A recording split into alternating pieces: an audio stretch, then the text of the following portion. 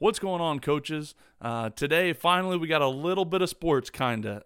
Today, the day I'm recording this, is Sunday, and the Michael Jordan documentary with the Bulls is coming out. So I'm really excited about that tonight. 2-part series, I think, every Sunday. So a plug for them. We have nothing to do with it, obviously, but excited to watch that. I know growing up as a kid, I was a big, huge Michael Jordan fan, and kind of excited to see, how the coach goes through and deals with all of those great players is kind of interesting, and then to watch the greatness of Michael Jordan. But anyways, back to us. If you guys need anything from us, you can find everything you need, videos, podcasts, even shirts and hats, all over at runthepower.com. This episode of the podcast is brought to you by Guardian Caps. Do you have linemen? Are their helmets getting scuffed up during inside run period? If so, there's a way to protect those shells and reduce the repetitive blows your guys are taking during the week. Guardian Caps reduces 20 to 33% of the impact, really focusing on those big guys in the trenches, like we coach. Worn by Clemson, Texas, Oklahoma, Washington, Virginia, 150 other colleges, and over 1,500 high schools across the country, including mine at Broken Arrow and Coach Walls in Ankeny. They are currently running an early bird promo. It's an unbelievable price for them right now. 40 caps for $2,000 with 10 of them for free, plus 10 free. So you get 10 free ones as well. Check them out in our show notes, or go to guardiansports.com/football. This episode of the podcast is also brought to you by our guys over at Just Play. The team at Just Play hooked us up with their product, as you guys know, and it's been a game changer for us if you've seen us on Twitter or have talked to us about this at all. We obviously especially love the playbook tools that allow us to create our favorite blocking schemes, as you guys know: power, counter, inside zone, pin and pull, and formation, so we can save time and be more productive. That's the biggest part. Saves time on defenses, saves times on inputting offensive formations, and then easy to draw the play out. Just Play is a limited time offer for RTP listeners only. Get My Just Play Pro for $120, which is an unbelievable $60 off the normal list price. This offer has been extended and won't last forever. You can get this deal at justplaysolutions.com/RTP. The best playbook tool on the market at justplaysolutions.com/RTP. Don't wait, go do it today. On this episode of RTP, we talk with one of Oklahoma's finest, Derek Wareheim. Coach Wareheim is the OC and tight ends coach at the University of New Mexico, and he is also son of the Coach Wareheim here in Oklahoma. Listen as we talk with Coach Wareheim about his journey up the ranks in FBS football, the cornerstones of the New Mexico offense, and how to run more effective offensive and position meetings. You can follow Coach Wareheim on Twitter at Coach D. Wareheim. Hope you guys enjoy.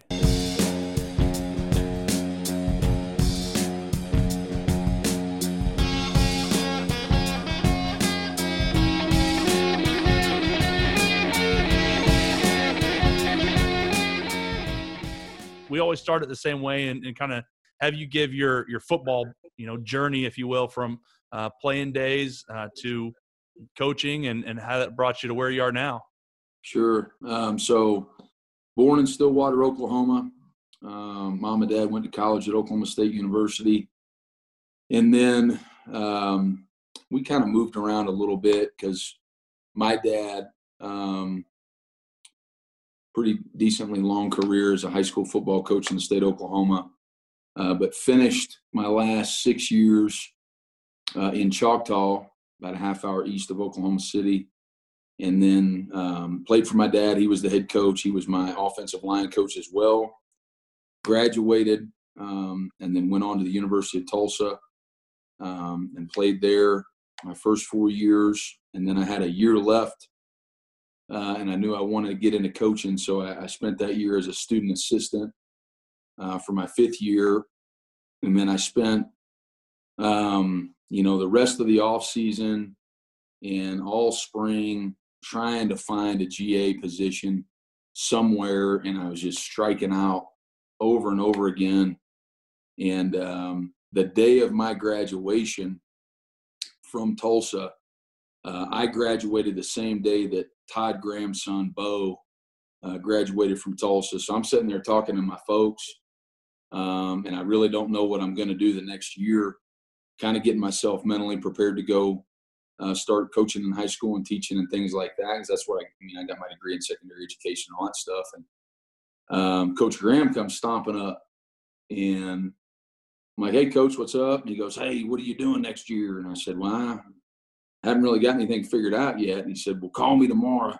I may have a job for you." Right. So I call him, and, he asked me about, my interest in coming to Rice University because he'd just gotten a head coaching job down there. And I said, "Coach, I can't get into graduate school at Rice." I said, I'm not the, 4.0 guy here and all that stuff. And he goes, "Don't worry about it. Just come down here, come check it out. Let me know what you think." So anyways, I flew down there, met with him.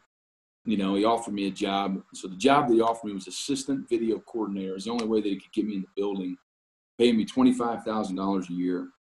So I take the job, move down there, spend 1 year with him. And then he leaves after that year. And David Bailiff comes over and replaces him as head coach at Rice. And on that staff was Yancey McKnight, who's the current strength and conditioning coach at Texas. Tom Herman, who's the current head coach. He was the OC. Craig Niver, who was on the Texas staff with me, who's now the safeties coach at USC. And Jason Washington was the corners coach, and he's now safeties coach at Mississippi State. Anyhow, spent 1 year there, and then I left and took my first full-time coaching job at the University of Arkansas at Monticello. So I was the line coach, the tight ends coach, and the strength and conditioning coach, and also taught like 1 or 2 classes a semester, I forget. We spent 2 years there, 2008 and 2009, as boll weevils. They say down there, ain't nothing more evil than a damn boll weevil. And then we left Arkansas Monticello and went to Sam Houston State, was there with Willie Fritz, 2010 and 2011 as the line coach. And then I left there and came to the University of New Mexico with a guy named Bob DeBess, who had been the offensive coordinator for us at Sam. We came to New Mexico, and I was here for 3 years with him, 12, 13, and 14. And then Coach Herman got the head coaching job at the University of Houston, called and asked if I'd be interested in coming being the line coach at U of H. So we left here and went to U of H, spent 2 years there, 15 and 16. And then he got the head coaching job at Texas. So we were at Texas 17, 18, and 19. And then just a couple of days, honestly, before the Alamo Bowl against Utah, later December, I got a phone call from Danny Gonzalez, our current head coach here at New Mexico, and he asked if I'd be interested in coming out here to be the offensive coordinator. I told him I would. So I came out here just a couple of days after the Alamo Bowl game and visited with him, and ended up taking this job, and we've been rocking and rolling ever since. Is that something that you've always looked, or at least as you were an offensive line coach, even in your younger days, is that something you always eventually wanted to make a leap up from offensive line coach, or is it something that you just kind of fell in? I don't want to say fell into, like you luckily fell into something, or is that just something that kind of came up as you were coaching offensive line? It's kind of hard to answer. For the longest time, whenever I was younger, in my mind, I really only wanted to be an offensive line coach. And whenever I became a tight end coach and got out of the offensive line room for the first time, I kind of got in the back of my mind like, hey, man, I think I could, probably, be an offensive coordinator, and you know how it works, and again, going back, there was a long time where I was, for my entire career, in my mind, I was like, well, I'll go be a line coach and work my way up and live in that world. And it's a great world to live in. But as a couple, 3 years ago, decided that at some point in my career, I'd love to have the opportunity to be a head football coach. And the way it works in high school ball, college ball, NFL, the whole deal, you need some either offensive coordinator or defensive coordinator experience for the most part, not all the time, but for the most part. So I kind of started getting my mind prepared for an opportunity like this, and whenever it came about, especially working for Coach Gonzalez, he's a phenomenal person, a family guy. I believe in everything that he believes in. I mean, to a T. So it was kind of a natural fit. And we had spent time out here in Albuquerque before, and my wife Kelly and I and my family really enjoyed it. So it was honestly kind of a no-brainer for us to be able to come back out here and do this. Coach, you talk about, Albuquerque, and I've been lucky enough to go down there a couple of times and actually met with Coach DeBess. But what an awesome place. You don't hear enough about it. I don't think, the city of Albuquerque, the school there. What are you guys trying to build your program around? I know Coach Gonzalez coming back. There's a lot of juice. There's a lot of energy surrounding the program. What are you guys kind of hanging your hat on and hoping to get going and build up there in Albuquerque? Well, first and foremost, I mean, Coach Gonzalez, he is from Albuquerque, New Mexico, went to high school here, played ball here at UNM, and then has coached on the staff under Rocky Long before they left and ended up going to San Diego State. So for him, this is a coming home, dream job for him to have the opportunity to be the head football coach in his hometown. And he has done a phenomenal job of reconnecting the community to this university and his football program. And he's already done a phenomenal job of just simply being the face of this organization and being out there and being aggressive in recruiting and all those types of things. But, this program is – any time that this program has been successful and what it will be again very soon is it's been built on toughness. It's been built on discipline. It's been built on taking care of the football on the offensive side. It's been built on taking the ball away on the defensive side. It's been built on being somewhat unique on both sides of the football and being aggressive in the kicking game. But when it's all said and done, it's the way in which our kids are going to play the game itself out there in the stadiums that we're going to play in that's going to set us apart and really be the cornerstone of what this program is about from a strain and effort standpoint and from a physicality standpoint.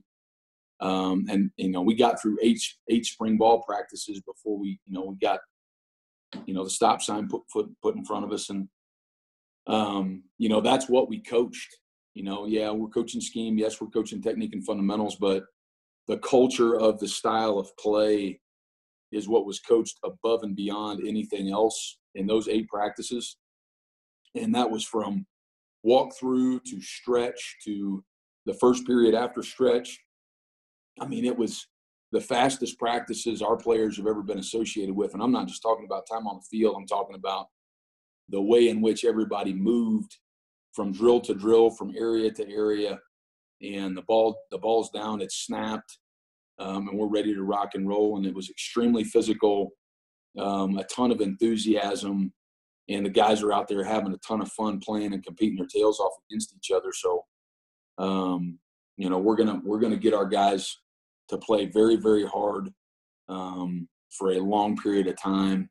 And go out there and play physical football and not do things to hurt our organization and put ourselves in a position to be successful. Yeah, you guys kind of, and lucky is not the word, but you got fortunate that you guys had that early camp, so you got to get it in at least, several practices as opposed to some schools that, got one or none. So as an offensive line coach, obviously there's you get the offensive line type personality. And so, you still love all the kids and everything, but you can act – I don't want to say act a certain way, but, they've got a different personality probably than an entire offense has.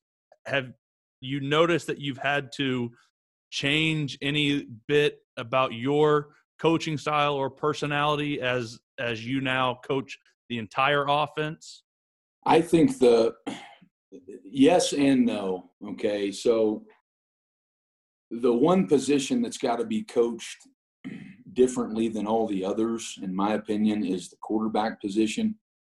I'm not saying that you got to baby those kids, because you don't baby anybody in football, but at the same time, You coach those kids to go make full speed decisions and believe in what they're doing. And whenever they do make a mistake, you coach them through the mistake and how to correct it and never make that same mistake again. Right. That's what we're all doing.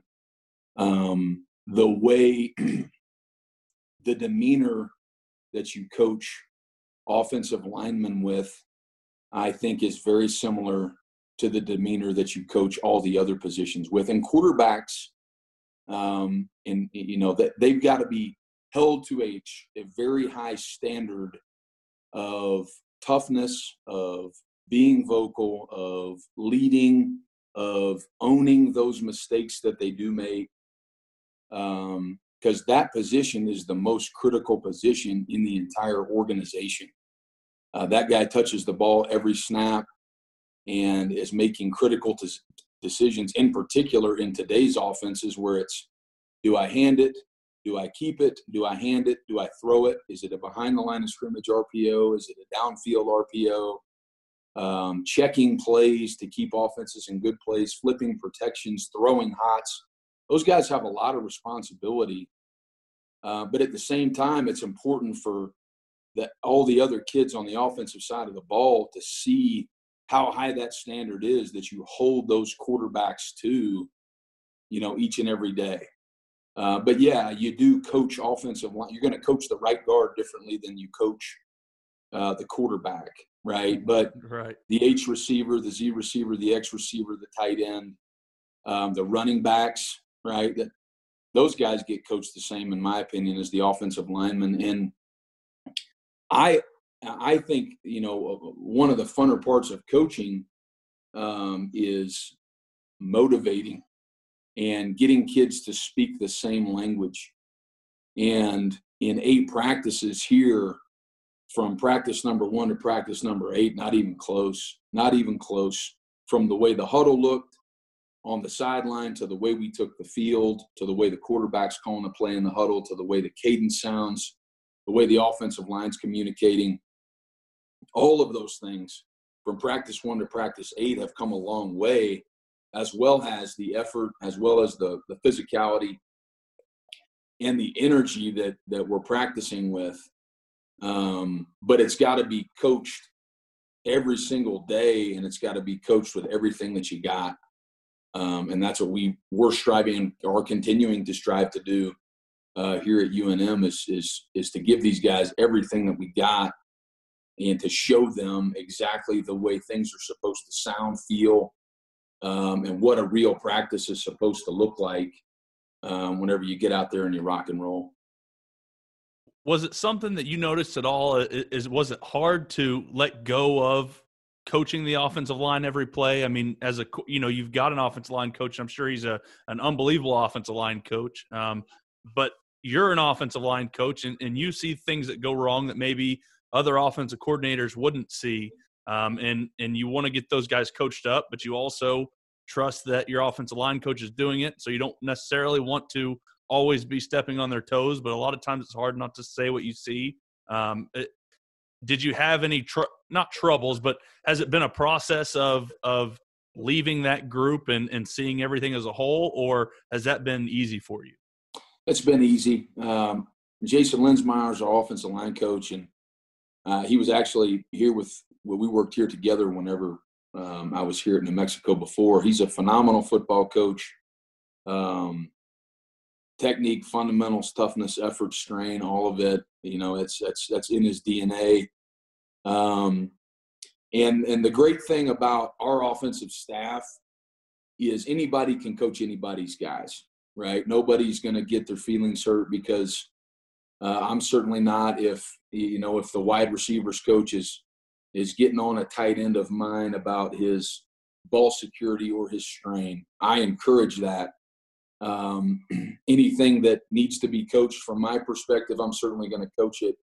Same with the quarterback's coach or Jason Linsmeyer with the offensive line, coaching the tight end on run game or pass protection technique and fundamentals.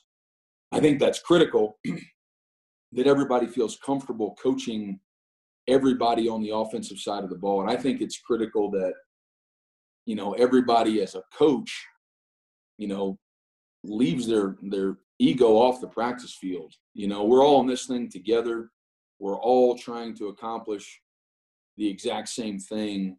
So it's critical that we all take ownership. And right? I mean, you coach the offensive line. You don't see everything that happens every play. It's not possible. You have two eyes, right? And you got 5 guys to coach. And there's a lot of things that go on in the offensive line. So there are things that you're going to miss, right? And David Alexander's on the staff. He's got offensive line background. He's got a lot of pride in that position. And, you know, if he sees something that you don't see, it's, you know, it's his responsibility as the head football coach and a guy that's got offensive line background to step in and make a correction or encourage or pat a guy on the butt and say, man, that was a hell of a deuce or whatever we're doing. But yeah, do I see things that I know that maybe an offensive coordinator whose background is a, you know, running back, receiver, quarterback? Yes, probably so. But again, I'm anything that we're doing and from a coaching standpoint is to make our organization better. And it's never ego driven to show any other coach on our staff or show the kids that I know more than this guy. No, that it's never like that at all. We're all on the same page and we're all coaching everything 100 miles an hour to get our guys to a position where they can be as good as they can be. Coach, knowing you're going into, you know, New Mexico and the old staff was you know, heavy zone option, triple team.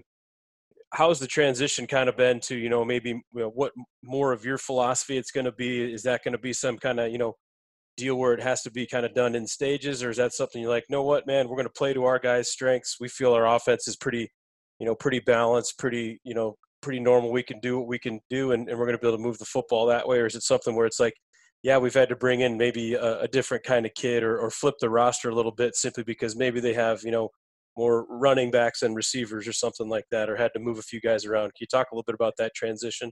Yeah, it's really been pretty smooth, to be honest with you. These guys have gone through a couple of different offensive scheme, terminology, style changes over the past few years because, you know, I was here with Bob, and when we came in here, you know, we installed the gun triple stuff and really committed ourselves to it and this program to it, and had a lot of success running the football and running that style of offense. And then Calvin McGee came in and kind of implemented some of the spread, you know, 2x2, 4 wide, 3x1, 4 wide stuff, and zone read, Q runs, RPOs, you know, quick game, stuff like that. And then another coordinator in here a year ago that was kind of a mix of all of it, to be honest with you. So these guys have gone through some change. So like them learning the terminology, them learning the language, it hasn't been that great because a lot of these guys haven't been just stuck in the same offensive system for 3, you know, some of them 4 years if they were redshirted guys. So they're, you know, it's easier for them to process the information because they didn't have anything that was just memorized and beat into their head. But we have a good mix of talent here to where you can kind of be what you want to be. You know, we have a good mix of receivers. We have some quarterbacks that are really good at operating and have a good understanding of what's going on. Like they know how to protect themselves in the drop back pass game or throw hot, you know, if they're unprotected, flipping protections, checking the run game, understanding downfield pass game concepts. The RPO game is pretty natural to them, and then they can both run. You know, and that's, you know, that's all critical at that position. But no, it hasn't been, you know, as much of an overhaul, you know, as maybe one would think. It's been pretty smooth, and our guys have done a good job of really investing in what we're doing, and to where they can go out there on a practice field and execute at a high level and play fast and not be out there tiptoeing around because they don't know what to do. And that's credit to our guys and their commitment to what we're teaching them, and it's credit to our assistant coaches on the offensive side of the ball of really being great teachers in the classroom and on the practice field, to where we're out there executing at a pretty high level for a new system. But no, I think it's been pretty smooth, and the multiplicity of what the guys have done have made it easier for us to be multiple, even in spring one. But yes, it has been slower, because we've chosen to slow down, implement, the base run schemes, the base pass protections, the base, RPOs, our base drop back pass game. And we haven't really manipulated formations. We haven't even gotten into motions. We haven't gotten into formation into the sideline. We haven't gotten into unbalanced. We really haven't messed with a whole lot of tempo stuff either, because we just wanted to overemphasize everybody knowing exactly what they're supposed to do, understand the way that we have to communicate and the order of operations, if you will, from end of play to the beginning of the next play. And we were able to get all those things taught, and we got through, 90%, close to 95% of the base, first and second down and third down pass game, and even some red zone stuff. We got plenty of offense in to be able to go play a season right now, to be honest with you. But now, that they understand what's going on and the quarterbacks know where everybody is on every play, now we can start to mess with what the presentation looks like, which was what our plan was for what would have been this week, to start fooling around with some motions and some split adjustments and things like that. But I really like the way that we chose to install the offense. Coach, it's probably not as doesn't work as well with this question with an offensive coordinator coming into a place where they've had a lot of different coordinators. But when you were going into like Houston, you went into these guys and you were their fifth offensive line coach in 5 years. And so they'd gone through however many, 5 different guys, lingos and calls. Obviously as a coordinator, you've got the plays are what they are, what you need to call them. You don't want to change those up. But as a position coach, if you go in somewhere, what was your thought process on changing lingos up, changing what double teams are called? Were you a guy that you've got a good grasp on what you want to call it? And so, hey, let's spend some extra time learning this. Or did you kind of go with what everyone else was comfortable with or kind of what the group knew going into that job? I would say earlier on in my coaching career, I was very set on what we were going to call things, mainly because that's what I knew. As I've gotten older, that stuff is not nearly as big of a deal from my perspective. I mean, if we're ABC on the backside of inside zone, or if we want to slip, swap, scoop, what difference does it make? We need a word that the kids know that they're working together and what second level defender they're working to. So that part of it for me is really not that big of a deal. The most important thing is the players and them understanding it, because if they don't understand it, then we're going to be out there and it's going to be a vocabulary test every single day at practice. And we're not going to get better at playing physical. We're not going to get better from a technique and fundamental standpoint. So it's got to be simple. It's got to make sense. And if what has gone on at a particular place in the past makes sense to the players, they understand it, and it makes sense within the offensive scheme that is being executed, then I don't have any issue with keeping that. You've got 15 or 20 kids in the room that already know a certain way of communicating, and you've got one football coach that gets paid to do this, that can have the ability to spend, a week of studying terminology and then have that memorized. And then after that, you start forgetting what you used to call stuff, right? So that part of it is not a big deal for me. But if it's a situation where you walk in there and the language itself and the terminology doesn't make sense, right, for what you're doing schematically, then I think that, there are grounds to change some things. But I don't believe it's necessary just to go in and overhaul, change terminology for no reason. Gotcha.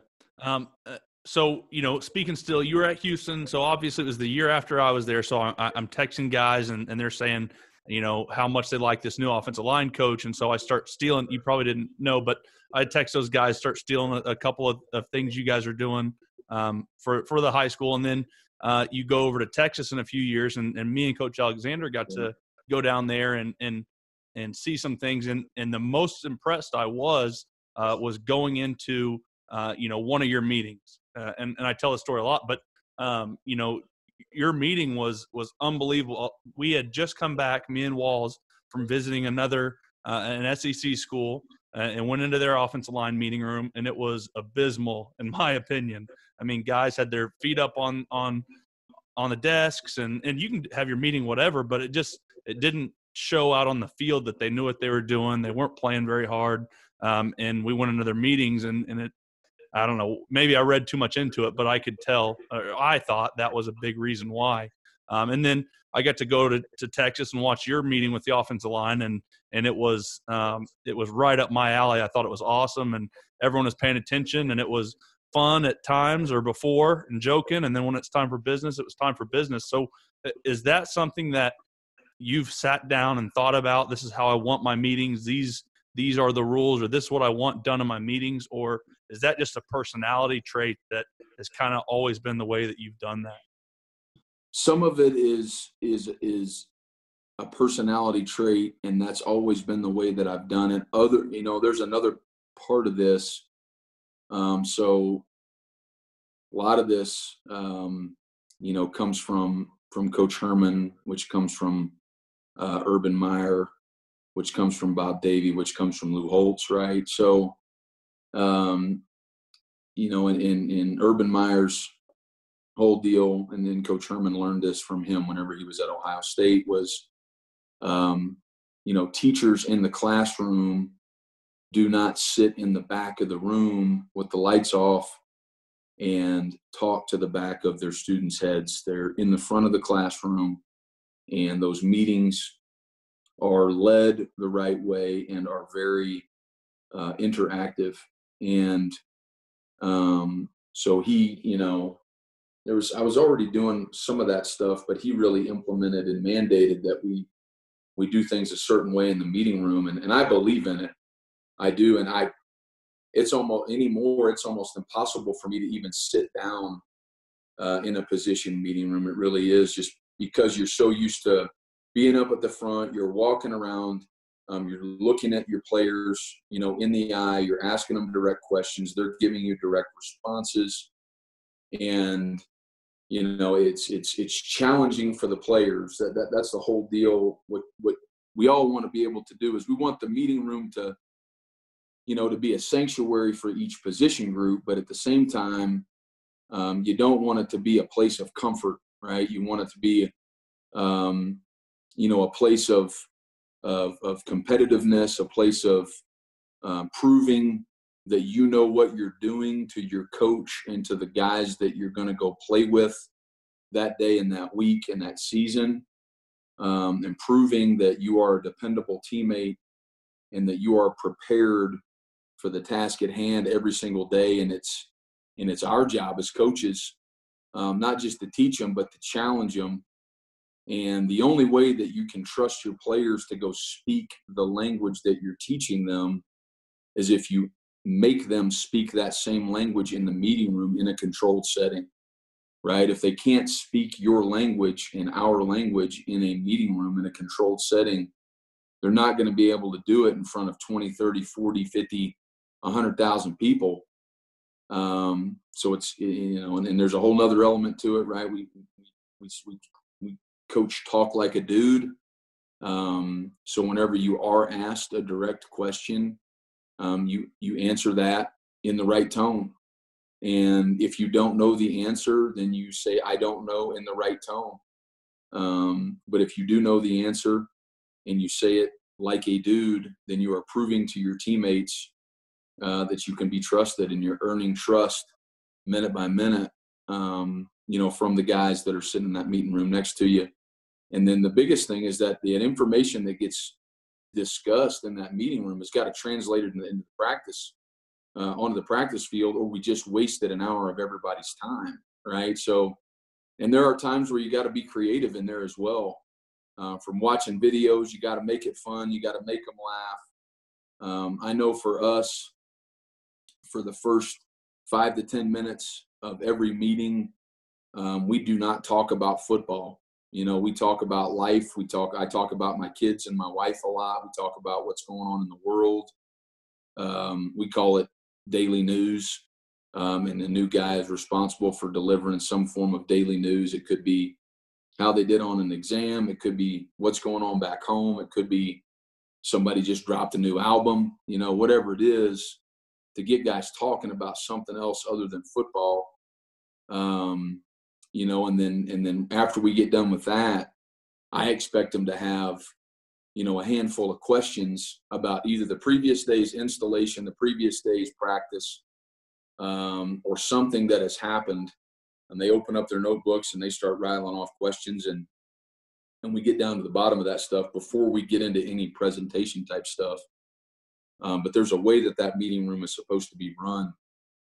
And there's got to be time for fun. There's got to be time for laughter. There's got to be time for giving each other a hard time, because that's a big part of the game that we play as well, and spending time with the guys that we're playing with. But at the same time, we're in there to work. So we're feet flat on the floor. We're sitting up on the edge of our chair. Our eyes are up.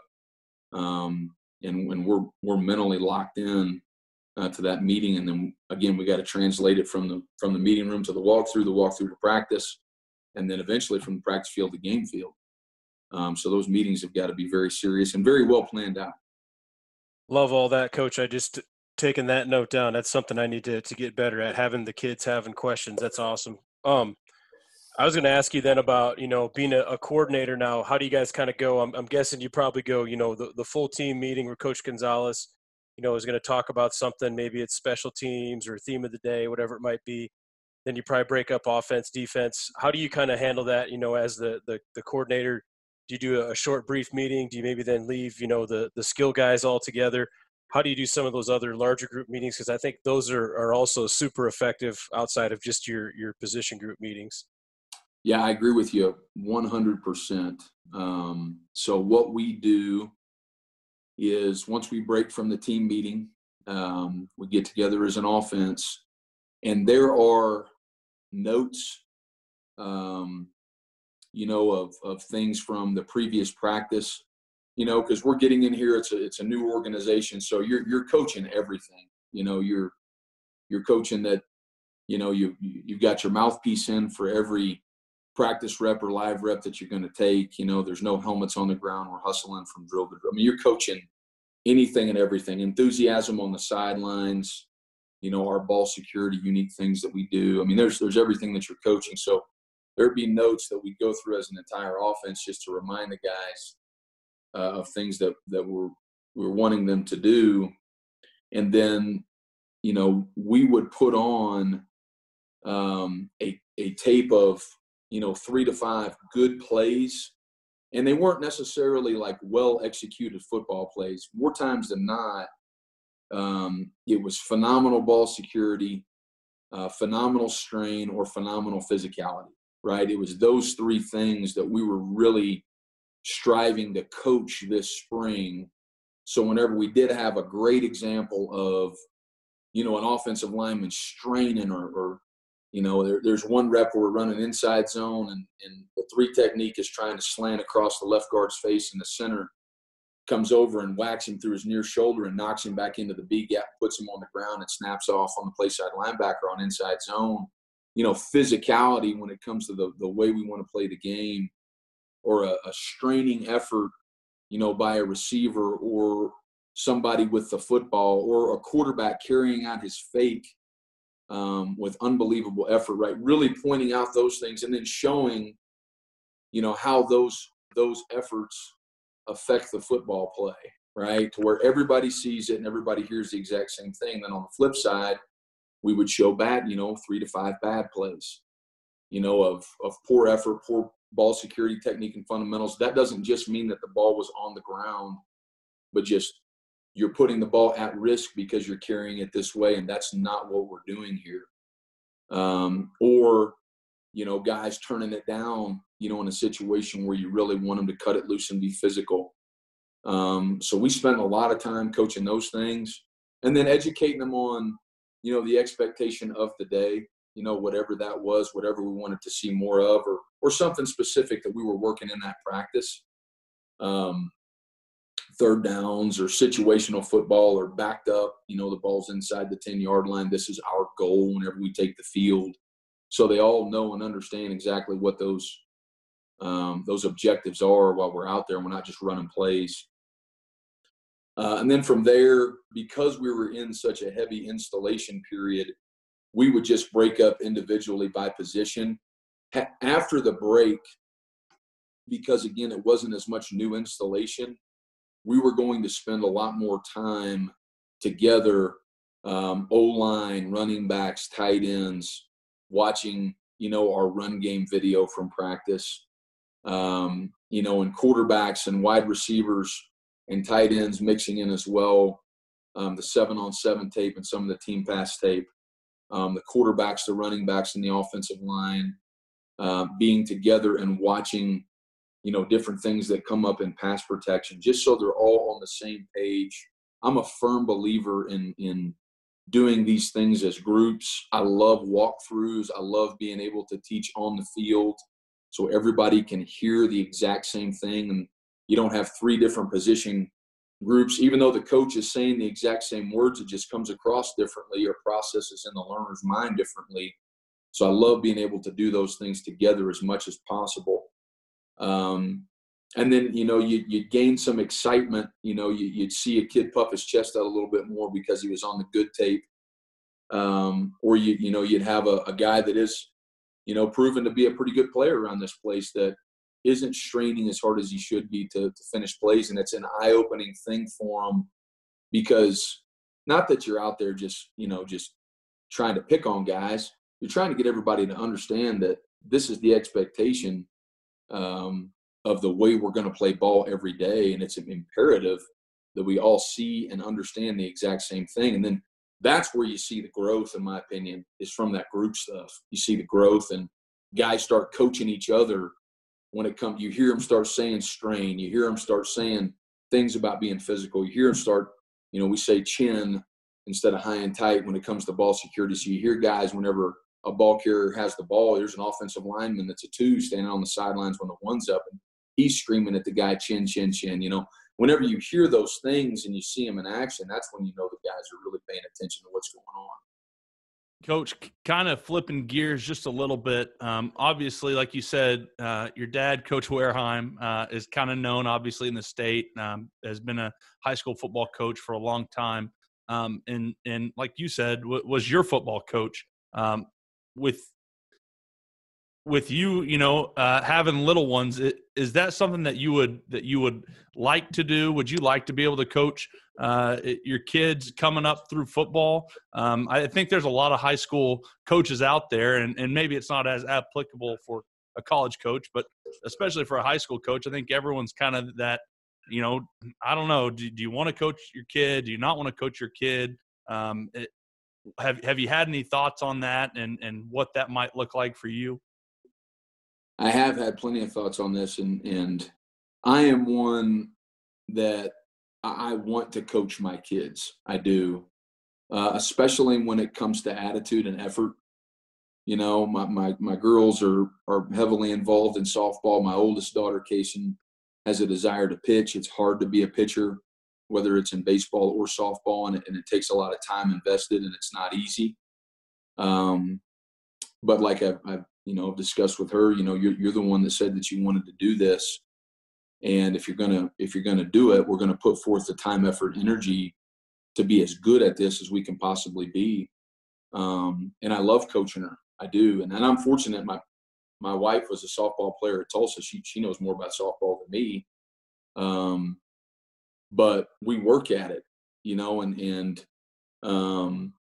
it's not always comfortable. But I really enjoy the coaching aspect with her. Same thing with my 9-year-old daughter, Kylie. I really enjoy coaching her through softball and basketball and volleyball and all these things. And then my son, Miller, he basketball and baseball and football. And the likelihood of me coaching him in football is probably very low. But I'm going to give them everything that I got while they're here with us. And I feel like it's our responsibility to do so. One, because I'm a coach, as for my profession, and my wife has experience as a collegiate and high level athlete in the softball world. So we have that luxury, and I believe it's our responsibility to coach our children, and to give them everything that we have, academically, socially, spiritually, and show them what a household is supposed to look like. And whenever it gets into athletics, coach them with everything that we got. I mean, I taught my kids how to ride their bike, taught my kids how to ride motorcycles like my dad taught me, and I've taught them how to play ball. And again, I feel like that's my responsibility, and I enjoy the heck out of it, and I'm not the guy that is going to go to the ball games and and holler at the coach or anything like that from the sidelines. I mean, I'm not the coach of the baseball team or of the softball team, but if there's anything that's going on negatively with my children from an attitude or effort standpoint, then I'll certainly chime in from the sidelines. But outside of that, we're going to coach them with everything that we got, and we're going to encourage them with everything that we got, and help them be as good as they can possibly be. I love that. That's that seems like the best way to go about it, because like you said, you're a coach. You want to be a coach, but then also you want them to be coached by other people, and be able to listen to their coach and not their parent on the side. But I'm completely with you. If you can, that attitude and effort, if you can coach that, then you kind of let them at a younger age, at least for mine. I don't know anything about baseball.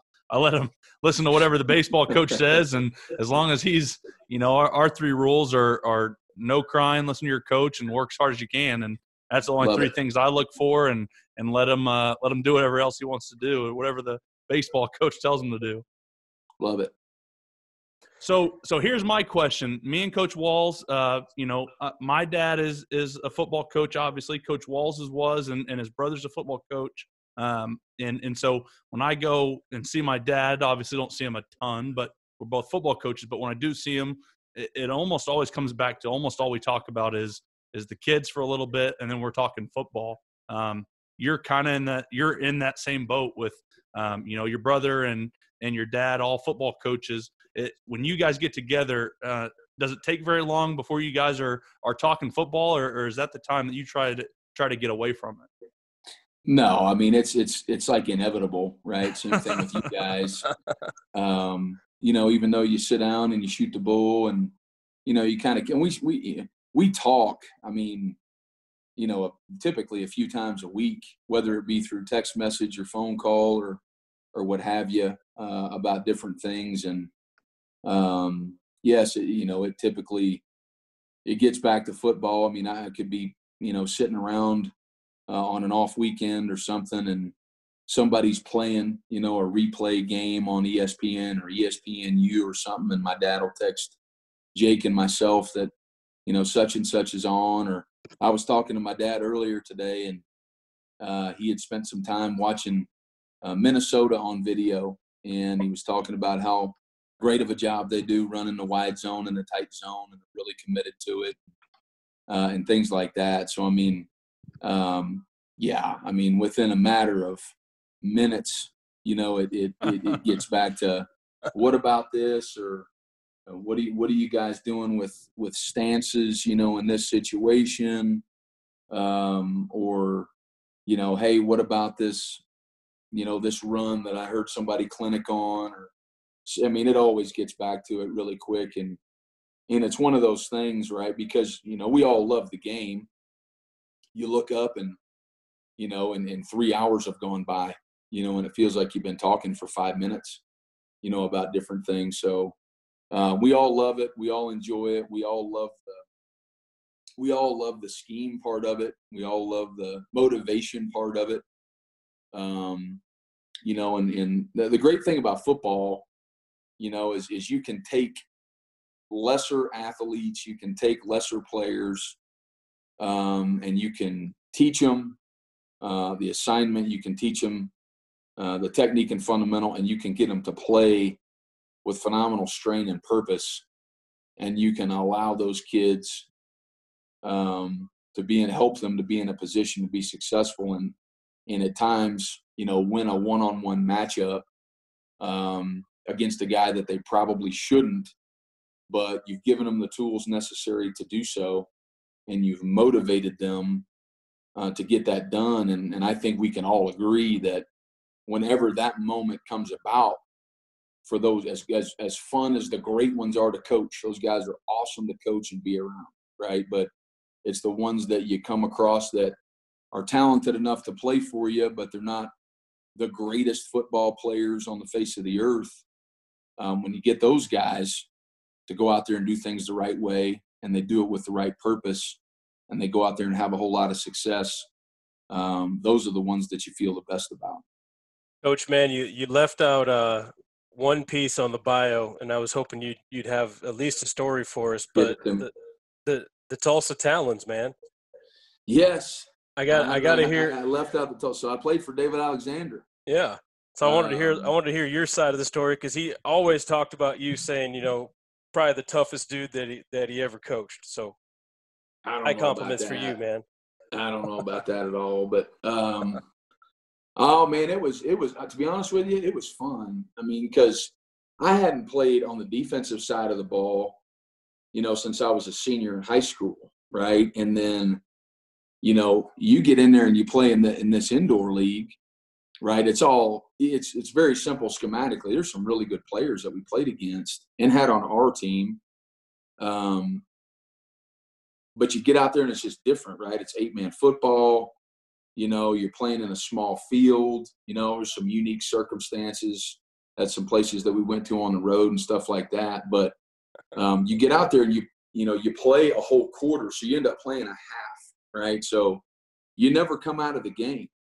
So you're on offense, you're on defense, you're on the field goal team, you're on the field goal block team, you're on the kickoff team, you're on the kickoff return team, right? So I'll never forget, they put like the linemen on the outside right next to like the hockey wall on the kickoff team, right? And you were like the funnel guys, like the safeties. And anyways, I remember covering down the field, and I think the last time I was on the kickoff team was like when I was in junior high, okay? So I'm geeked up, I'm like, oh man, I get to run down on kickoff, and this is awesome. And we go running down there on the kickoff team, and you feel like you're running like 100 miles an hour, right? And I'm 305 pounds, like I know what it looks like, but it feels really fast. And anyways, one of our guys that was like one of our missiles running down the middle takes a shot at the guy and tries to make the tackle, but misses and makes the guy like go sideways. And then I start funneling in back to the middle as like the second level fit guy. And I end up making the tackle on the kickoff team, like inside the 10-yard line. And I was like, this is the greatest moment of my life. Like I just made a tackle on kickoff as a 305-pound offensive lineman that hasn't run down on a kickoff team since I was like 12 years old and I weighed 150 pounds, right? So it was phenomenal, but it was a great game. It was a really good experience. Getting to play for Coach Alexander was an awesome time. I mean, he was great, did a phenomenal job as the head coach and ran practices the right way and really took care of us. So it was a really cool and fun experience. Always fun when a big guy makes a tackle. It just sucks. Normally when you're on the offensive line, it's when they throw an interception. And so you don't get to really enjoy it in film like I think that you'd like to be able to, because it was an interception. I always argued I should get a +2 if I made a tackle, but all the offensive line coaches were just pissed that we threw an interception. So I think I never won that argument. No, you should have, though, at least once. That's right. That's right. Well, Coach, we're kind of rolling up on an hour now, and don't want to take up too much of your time. But the last question I always love to ask guys is, when you're watching another team's offensive line, what's some things they'd be doing that would make you think highly of their offensive line coach? Well, one is the way they come off the ball in unison. And regardless of what cadence you're using, a lot of these college programs and high school programs are using this clap cadence. But to see guys, truly come off the football in unison, not popcorning around, whether it be in the throw game or the run game, I think is always impressive. You love to see any offensive line, have legitimate pad level. You love to see them in the run game playing on the defensive side of the ball as opposed to being on their side of the ball. And then you love to see guys just straining and looking for work. And, if they're downfield, just looking to headhunt and really work their tails off to get to the football. Or guys that are, uncovered in pass protection, that don't just stand there and hold space, for 3 or 4 seconds, and they start looking around to go saw somebody's ribs and put guys on the ground. You love seeing that. You love seeing a high effort group that comes off the ball together and really strains through the echo of the whistle. And because we all know, for as critical as a quarterback or any other skill position player is on the offensive side of the ball, any offense goes as the offensive line goes. And if you've got an offensive line that does things together, comes off the ball together, communicates at a high level, and strains to finish every single snap, you always got a chance to be successful. And a lot of times, it's not the 30, 40, 50, 60-yard runs, to where somebody misfits, the run scheme or what have you on the defensive side of the ball and they're in the wrong gap or whatever. Oftentimes, in my opinion, it's the 2 or 3 yard or 4 yard runs where you do see just an absolutely beautiful deuce block. And the guard and the tackle are hip to hip, shoulder to shoulder, flat back, moving the 3 technique out of there. They move him back so far they don't even have to snap off on the second level defender. And oftentimes you end up making more yards than 3 or 4. But regardless, you see a double team like that, you appreciate it because you know how much time it took to rep and coach that, right? Because those things are hard to do. Or any other double team that exists in the run game, that stuff takes so much time to get good at that you appreciate it whenever you see it, whether it be from your own guys or somebody else's guys, because it is so hard to get accomplished. But it is fun to see 5 guys rip snorting off the line of scrimmage at the same time and playing with some pad level and some physicality and some strain. That's a fun part of the game to watch. Coach, man, it's been a blast. I know you got two huge fans here on the podcast, and anything we can do to help you guys out and get it rolling again down in Albuquerque, man, we're excited. So you need anything from us recruiting wise or whatever, we're ready to rock and roll. I'm excited for you guys. It's going to be fun. I appreciate you guys having me on here. I've been wanting to do it for a while. Fortunate to have the time right now to be able to do it, and I respect the heck out of what you guys do. I think the product that you guys put out there is phenomenal, and I'm excited that the brand of what you guys are doing is continuing to grow, and it's only going to continue to get bigger and bigger. So I applaud you guys for doing what you're doing and being as committed to this mission as you are, and I encourage you to continue to do so because you're making a difference in the football world for sure. And that's going to do it for this episode of RTP. We want to again thank all of our sponsors. You guys make sure and go check them out.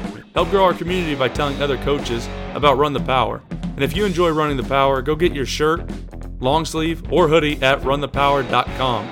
Also, if you have any topics or any questions you would like for us to discuss in the next podcast, simply rate our podcast and then leave a comment in the writer review section of the podcast app. This will help our podcast rating as well as it'll allow us to answer the questions you all want answered. Make sure and go check out our blog at runthepower.com. Follow me on Twitter at Harper_Coach and Coach Walls at Coach Brady Walls. Run the Power now also has its own Twitter and Instagram, and you can find that at Run the Power. Hope you guys enjoyed this one. Talk to you soon.